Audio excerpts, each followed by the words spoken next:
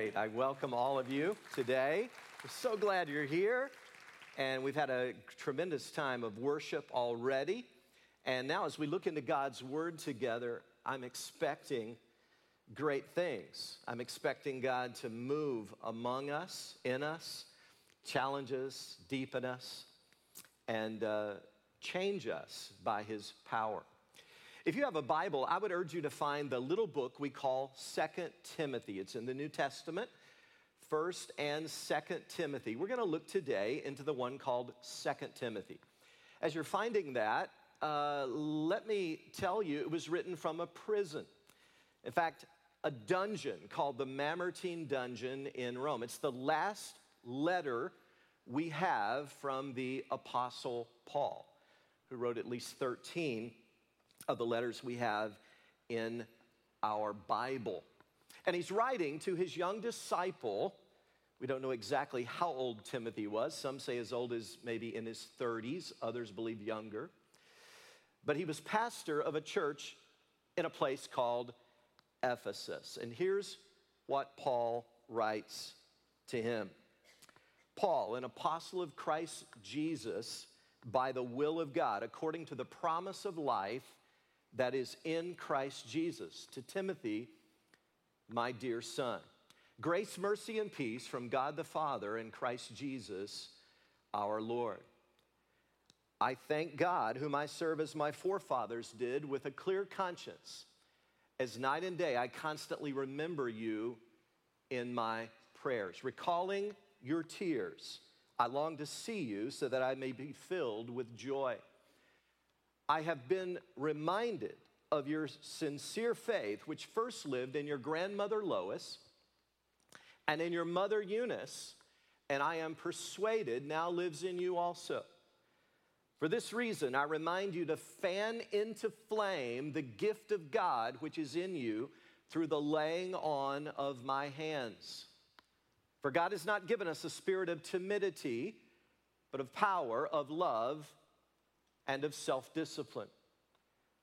So do not be ashamed to testify about our Lord or ashamed of me, his prisoner, but join with me in suffering for the gospel by the power of God, who has saved us and called us to a holy life. Radical calling. I begin a brand new series today I'm calling simply Better Disciples. I hope you know that the mission of this church is to make more and better disciples. And so for the month of August, I want to put the spotlight on that better part. And my overall goal through this series is that we would walk away understanding a lot more clearly what discipleship, as Jesus envisioned it, and as the Bible lays it out, is really all about. So to get us started, I wonder what comes to your mind when I use that word, disciple. What images, what emotions does it evoke for you? What ideas come into your mind? Perhaps you think of an ancient cathedral with stained glass where you look and there are disciples with halos around their head, legendary figures etched into stained glass. Does that come to your mind? Or perhaps you think of a monk cloistered away in a monastery somewhere, living an austere and ascetic life, a life that can be admired from a distance, but it doesn't seem very relevant or relatable to the kind of lives we live here in this 21st century. But here's what I'm really curious about. Whatever comes to your mind when I say the word, I wonder if when I say the word disciple, if you immediately say, oh, that's me. That's what I am. I am a disciple of Jesus Christ. You see, brothers and sisters, it's so important how we think about this because this is our only job description when you boil it all down. That's why we're here. That's why the church exists. That's why we're still on the planet. Jesus said, as recorded in Matthew 28, just before he ascended, he said, go into all the world and make disciples. He described that, unpacked it a bit, baptizing them in the name of the Father, the Son, the Holy Spirit, teaching them to obey everything I've commanded you. And he promised he'd be with them to the very end of the age as they did that. But make no mistake, the goal was clear. The mission was laser focused. Make disciples. Now, before we jump in with both feet to our text today, begin to unpack this a little bit, I want to linger there just a moment because it's so important to me that we understand the singularity of this challenge. Jesus did not say, get decisions. Now, I think decisions are fine. In fact, you might argue that a life of discipleship really begins with some sort of decision, some sort of first step, if you will. But that's not what he said. Nor did he say, go and make members of your church. Now, don't get me wrong. In a world like this, where there's so many choices about what you can join and be a part of and link your life with, the choice to become a covenant member of a local fellowship of like-minded believers who are going in the same direction, where you can knit your life with theirs, it is an awesome choice. But that's not exactly the same as what we're talking about. Nor did Jesus say, go and get people to pray a little prayer so they've got fire insurance. But make no mistake, I don't expect their lives to change at all. I'm just about getting into people into heaven by the skin of their teeth. That's what it's all about. No, no, no. Jesus wasn't thinking here about half-hearted little Christianettes, little spiritually wimpy people with no moral fortitude. When he talked about disciples, I contend that he had something far more radical and revolutionary in mind. And that is our job. And that's what we're going to focus on throughout the month of August. Now, for our case study, I'm going to keep it kind of simple, really. I'm going to focus on what is arguably the most popular, well-known, famous discipling relationship in history, that between the Apostle Paul, who wrote so much of Scripture, and his young disciple, Timothy. We're going to learn so much more about that relationship momentarily here, but also we're going to focus on some of the things that Paul said to Timothy.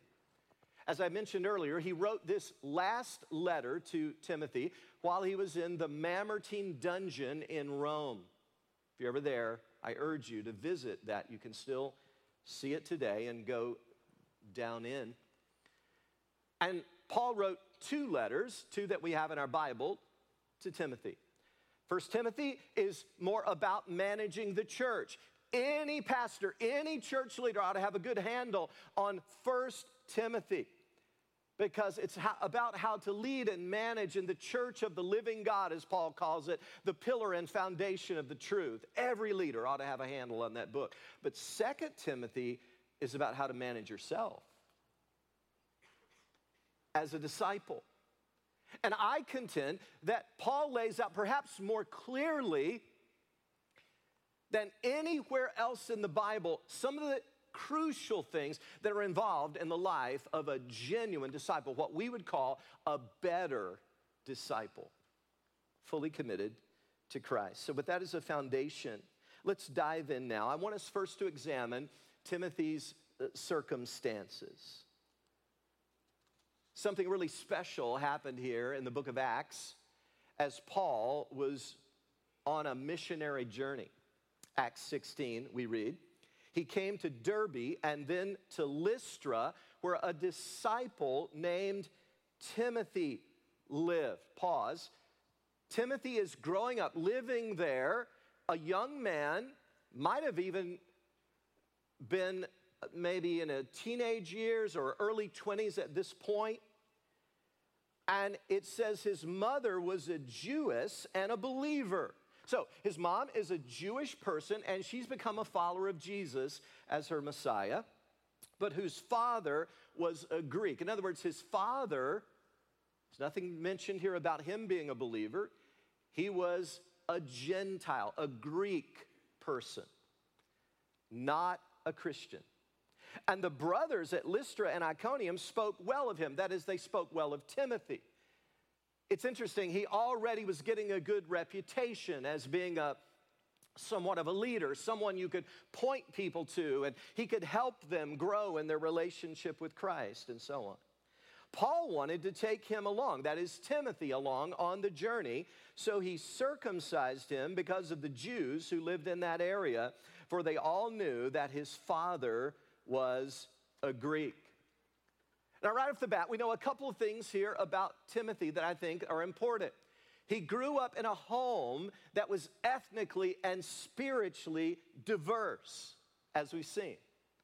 His mother, a Christian, Jewish by background and ethnicity. His father, a Gentile Greek, not a believer. We read in verse 5 of our text today, I've been reminded of your sincere faith, which first lived in your grandmother Lois and in your mother Eunice, and I'm persuaded now lives in you also. So his father's not a believer, his mother is, and now we know that he has a grandmother who's a Christian. Her name is Lois. By the way, I've always felt a sort of strange kinship with Timothy.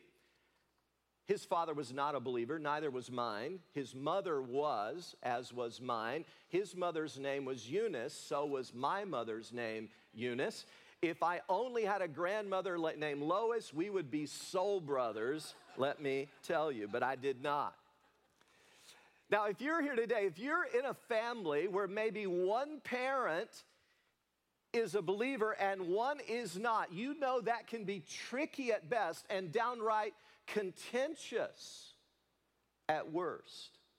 But I believe the difference makers in this situation, without a doubt, were Lois and Eunice. They sowed gospel seeds in young Timothy's life. In fact, if you have your Bible open there, would you turn a page or two to what we call chapter 3 in 2 Timothy and verse 14.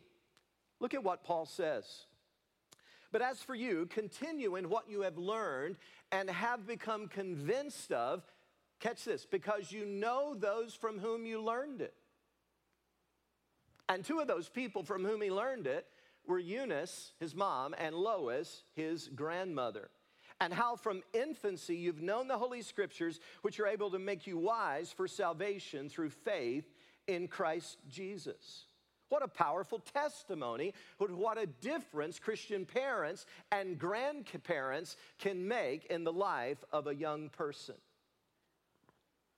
Now, I want to say a word to parents right now. Whether you are the lone Christian in your family or whether maybe you're married to another believer and you have children, I want you to hear this loud and clear. The primary responsibility for spiritual formation of your children really falls on you. Oh, I hope you get them involved in our kids' celebration ministry. It is awesome.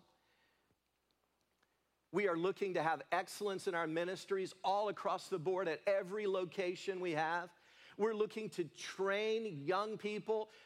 As soon as they're able to learn about Jesus, we want them to learn all they can and fall in love with Jesus, to sing songs about him, to memorize Bible verses about him. It is awesome. I hope you take advantage of that, but it is not kids' celebration responsibility, as awesome as they are, to spiritually nurture your children. It's yours. And I know that can be challenging in a world like this, where we are amusing ourselves to death with all kinds of technology and entertainment, and it just takes over the home. But however you need to do that, according to your family rhythms and responsibilities and all the realities of your family, however you need to do that, find a way to sow gospel seeds in the lives of your children. Teach them from as early as you possibly can who Jesus is, what he came to do. the nature of his call to discipleship. Every family is going to be a little different, but every family can be a sort of spiritual greenhouse for gospel seeds to be sown. Gypsy Smith was a powerful evangelist in the early 20th century. And he was out preaching one day on a circuit, and a woman came to him and said, I feel called to be a missionary, but I have 6 children at home, and I know it's going to be very difficult for me to be the missionary God's called me to be. And Gypsy Smith's response was classic. He said, that is fantastic. Do you realize that not only has God called you to be a missionary, but he's given you a mission field without having to leave home? And if you have children, hear me, you have a mission field right in your home. So whether you're a single Christian parent, like Eunice was, not a single parent, but a single Christian parent, without a father to support the spiritual development of Timothy, do whatever you can to help the formation, the spiritual formation of your children, and grandparents can play a huge role. So grandparents, parents, I hope you'll be encouraged by this. Scripture's pretty clear. It was Lois and Eunice, a grandmother and a loving mom, that first sowed the seeds of the gospel in Timothy's life. And I would urge you to sow those seeds expecting a harvest. Don't do it with an attitude that, nothing's going to come of this. Oh, the world's such a bad place. I don't know if anything good's ever going to come out of all this stuff I'm doing to try to nurture these kids. Don't have that kind of pessimistic attitude. Expect a harvest. Sow seeds of the gospel and expect that they will germinate and grow into a harvest of salvation in the lives of your children and grandchildren. But now I want us to turn our attention to something of Timothy's conversion. Timothy is first mentioned in Acts 16. We just read the verses a moment ago. That's his first real mention in the Bible. But because this was Paul's second missionary journey, back on his first missionary journey in Acts 14, you see that he came through, and it's very likely that that was some sort of important turning point in Timothy's life. Even though Lois and Eunice had sowed the gospel seeds, you know, sometimes God honors the presence and the ministry and the intervention of someone else to actually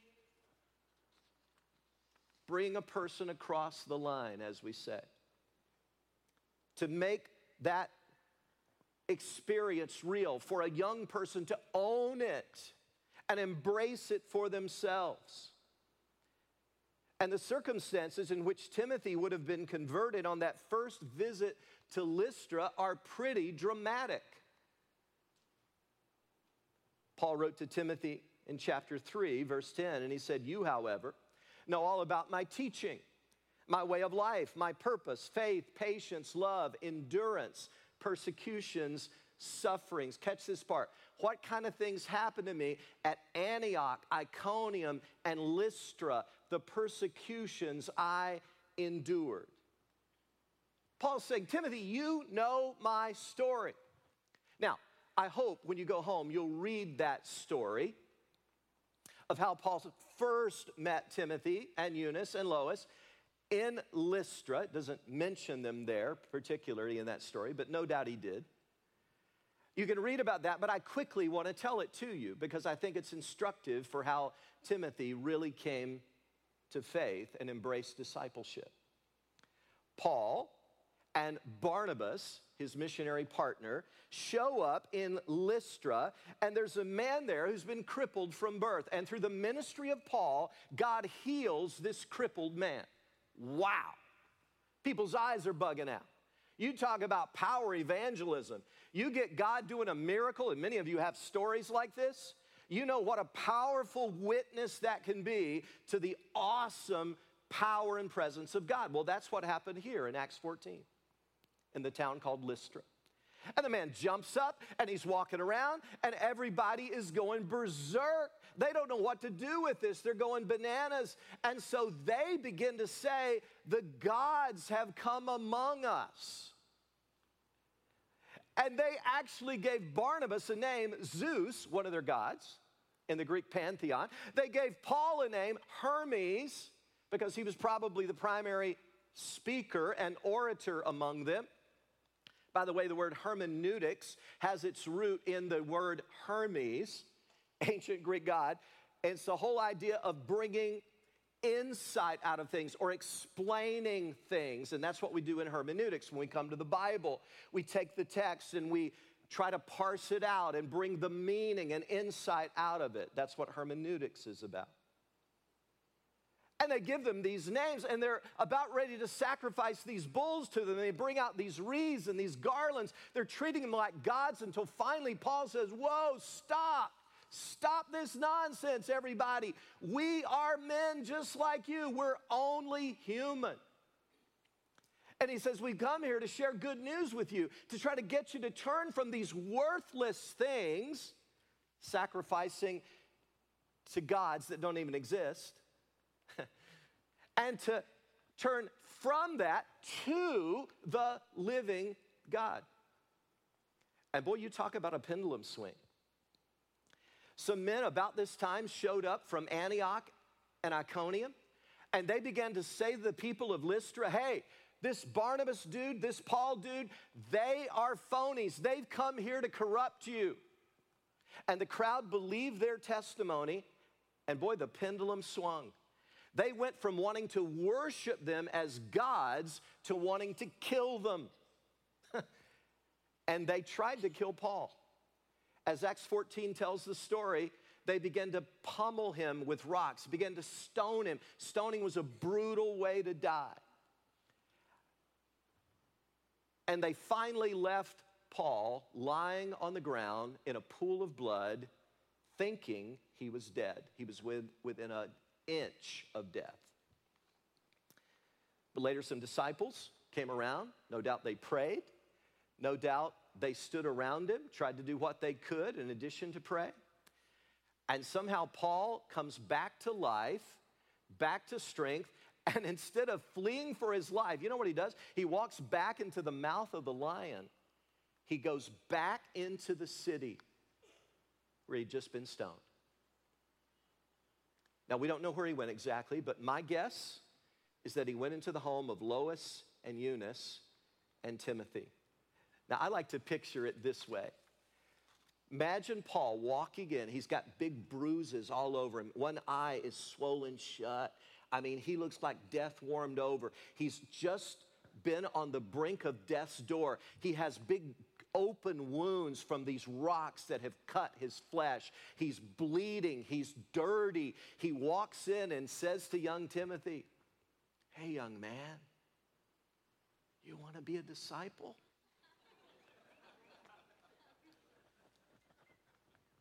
Imagine that. And Timothy, looking at this broken, bruised disciple, and all that he's been through for the name of Christ, he said, yes, I do.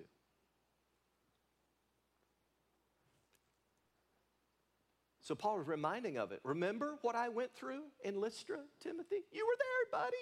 You saw it all. You know how they tried to kill me. Friends, sometimes I wonder how many professing Christians in the Capital District, and indeed how many who may be sitting in a service right now, are fair weather Christians. Do you know what I mean? As long as the sun is shining and the sky is blue and the grass is green and God is prospering me and I have good health and wholesome relationships, I love being a disciple. This is a good and easy gig. But let times get hard and let me out of my comfort zone and let something begin to fail, and suddenly I become angry at God. Where are the believers? My call to you this month is this. Where are the believers who have an adversity quotient that's pretty high? Where are the believers who can stand for Christ even in the midst of adversity? Oh, I love Job. He pretty much lost it all. You got to admit, losing all your kids, losing your business, having your health break, losing everything that you held precious in this life. Even his wife looks at him and says, "You're so miserable, you ought to just curse God and die." And yet in the face of that level of human suffering, Job said, "Naked I came from my mother's womb, and naked I shall depart this life. The Lord has given and the Lord has taken away. Blessed be the name of the Lord." Where are the Christians like that? With some spiritual fiber and fortitude and strength. Job could do that because his commitment to God wasn't based on, it wasn't contingent upon visible, obvious blessings. No, it was deeply rooted in a profound trust in the sovereignty of God. That no matter what God allows me to go through, He's got my back. He's got my back. He's going to bring me through this. And hey, if I die, it's even better. Woo. Oh, where are those Christians? I want Christians like that around me. Not wimpy little spiritual people who thought they were joining a cruise ship and didn't realize they were about to board a battleship and attack the gates of hell. That's the kind of Christians I want around me. People with an adversity quotient. So, Timothy knew right from the start. He had no illusions about discipleship. Are you kidding me? He thought, that's what I'm getting into. I might be killed. And no doubt, that's why Paul says to him in chapter 1, verse 8, "Join with me in suffering for the gospel." And that's why Paul says to him in chapter 3, verse 12, in fact, everyone who wants to live a godly life in Christ Jesus will be persecuted. Hey, go to your local Christian bookstore, please, and see if they have that on a cute little plaque.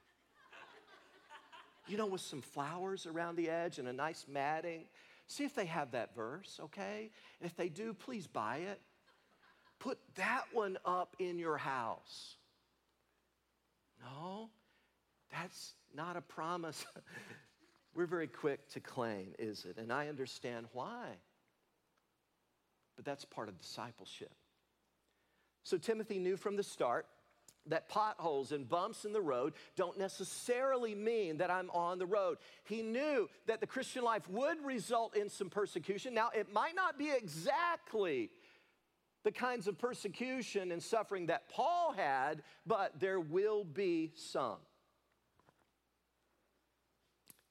And so when Paul explained in Lystra what conversion really is, and Timothy heard it from Paul, this is what he said to them in a nutshell. Acts 14, verse 15. "We are bringing you good news, telling you to turn from these worthless things to the living God."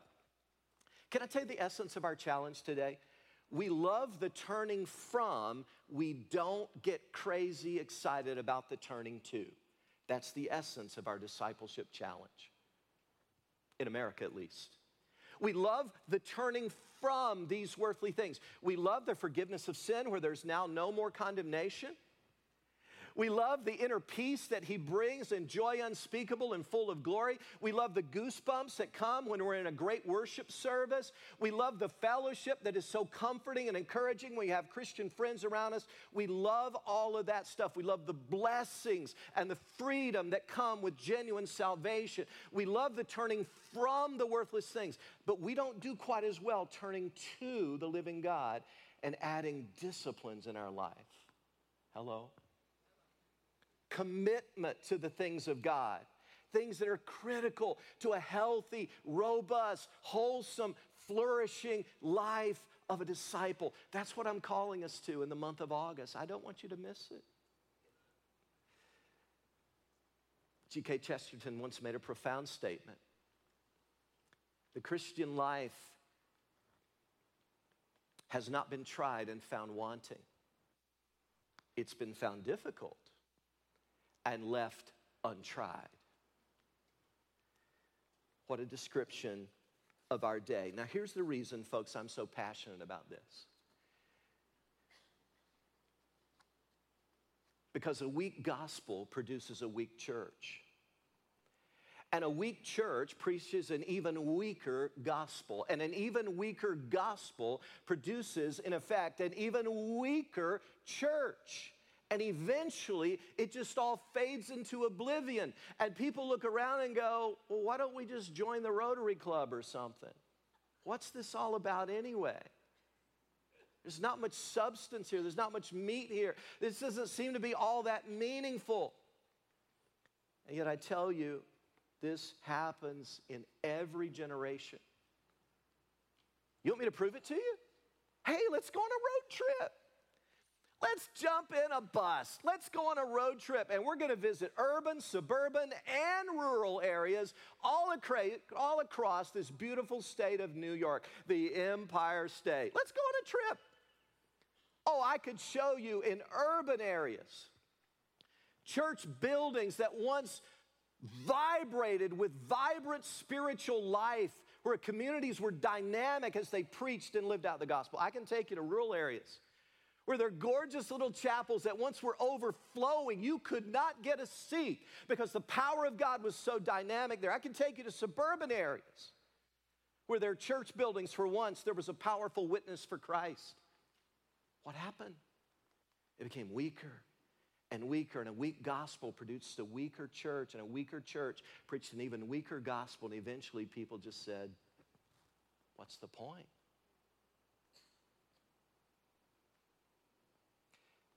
Christian friend, never be ashamed to present the hard claims of the gospel of Jesus. Oh, you'll lose some people, but it'll be the chaff you lose, not the wheat. Jesus never invited anyone to the adventure of discipleship without also leaving the back door open. Rich young ruler, what must I do to inherit eternal life? Oh, I've kept all those commandments, Lord. Good. Jesus looked right to the heart of his issue. He was an idolater. Money was his God. He said, go and sell everything you have and give it to the poor and come and follow me. And he walked away sad. Can I give you an alternative version of history? Just real quick. You know what the Bible says, right? In that story, it says that Jesus ran after him and said, no, you must have misunderstood. You see, it's okay. When you follow me, you can do whatever you want with your money. It doesn't really matter. I just thought I'd throw that out there, you see. But we'll make an exception for you. And by the way, let me talk to you today about how you use your time. Oh, you don't want anybody meddling with that? Well, that's okay, too. We can just kind of put that aside and not really focus on it much. What about your sexuality? Oh, you want to do what you want? Okay, well, you know what? Hey, you know, freedom. I guess we can have a little moral license there. And by the way, I'm about to depart and not too long from now, and I'm going to send the Holy Spirit, and he's going to fill all the real believers. Do you want to be filled with the Holy Spirit? Oh, as long as you can keep your hands in your pockets and nothing weird happens? Okay, we can work that out. But listen, before you go, I can see that you really aren't interested in discipleship. But would you just pray this little prayer with me? Because just in case you get hit by a camel on the way home, at least you'll know where you're going. No, that's not what happened. Nobody comes to Jesus on their own terms. You either come to Jesus on his terms, the living Lord of this universe, who bled for you on the cross and shed precious blood so you could be forgiven and cleansed of sin. You come to him on his terms, or you do not come at all. Never be afraid to present the hard claims of the gospel. So you know what I think? I think we've got a bunch of subnormal Christian living going on. I really do. I just believe that's a reality that we honestly need to face in our particular culture in the 21st century. There's a lot of subnormal Christian living. Watchman Nee wrote, "The average Christian life," this is from a book called The Normal Christian Life, "the average Christian life is so subnormal that the normal Christian life appears to be abnormal." And that's precisely what we see in our day. Make no mistake, normal Christian living is a radical call to follow Jesus Christ no matter where it leads you. So, let me ask you, what is the quality of your discipleship? If it wasn't unconditional surrender, oh, I know there are always issues. I know that we're all a work in progress. I get that. I know, oh my goodness. You know, it wasn't until last month that I personally became perfect. You know what I'm saying? I know we've all got issues. Amen, amen, amen. We know we're all imperfect. But if you did not come understanding this is unconditional surrender to Jesus Christ, I'm concerned whether you came to him at all. It is a radical calling. So I tell you, this is going to be an amazing month. And I want you to know today, you can be in church every week, and not be walking with Jesus.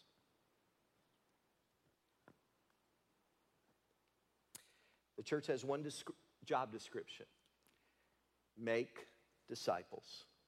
It's what we're here for. Anything less than that is fraudulent to Jesus' purposes in his kingdom. We are here to make disciples who inspire others to treasure Jesus above all. Is that you today? Do you treasure Jesus above everything else in this world? Father, I'm expecting great things from you. You are our good and great God. You are the loving Father who's called us with a radical calling. I love the people of Grace Fellowship, Father. Thank you for allowing me to be a part of this church. Thank you for allowing me to just be one of the voices to call us all to true biblical discipleship. May this month be a month of miracles, amazing transformation, deepening, challenging, moving forward in our walk with you. We commit it all to you, Lord. And we thank you for all you're doing and are going to do as we commit ourselves to the radical calling of discipleship. In Jesus' name we pray. Amen and amen.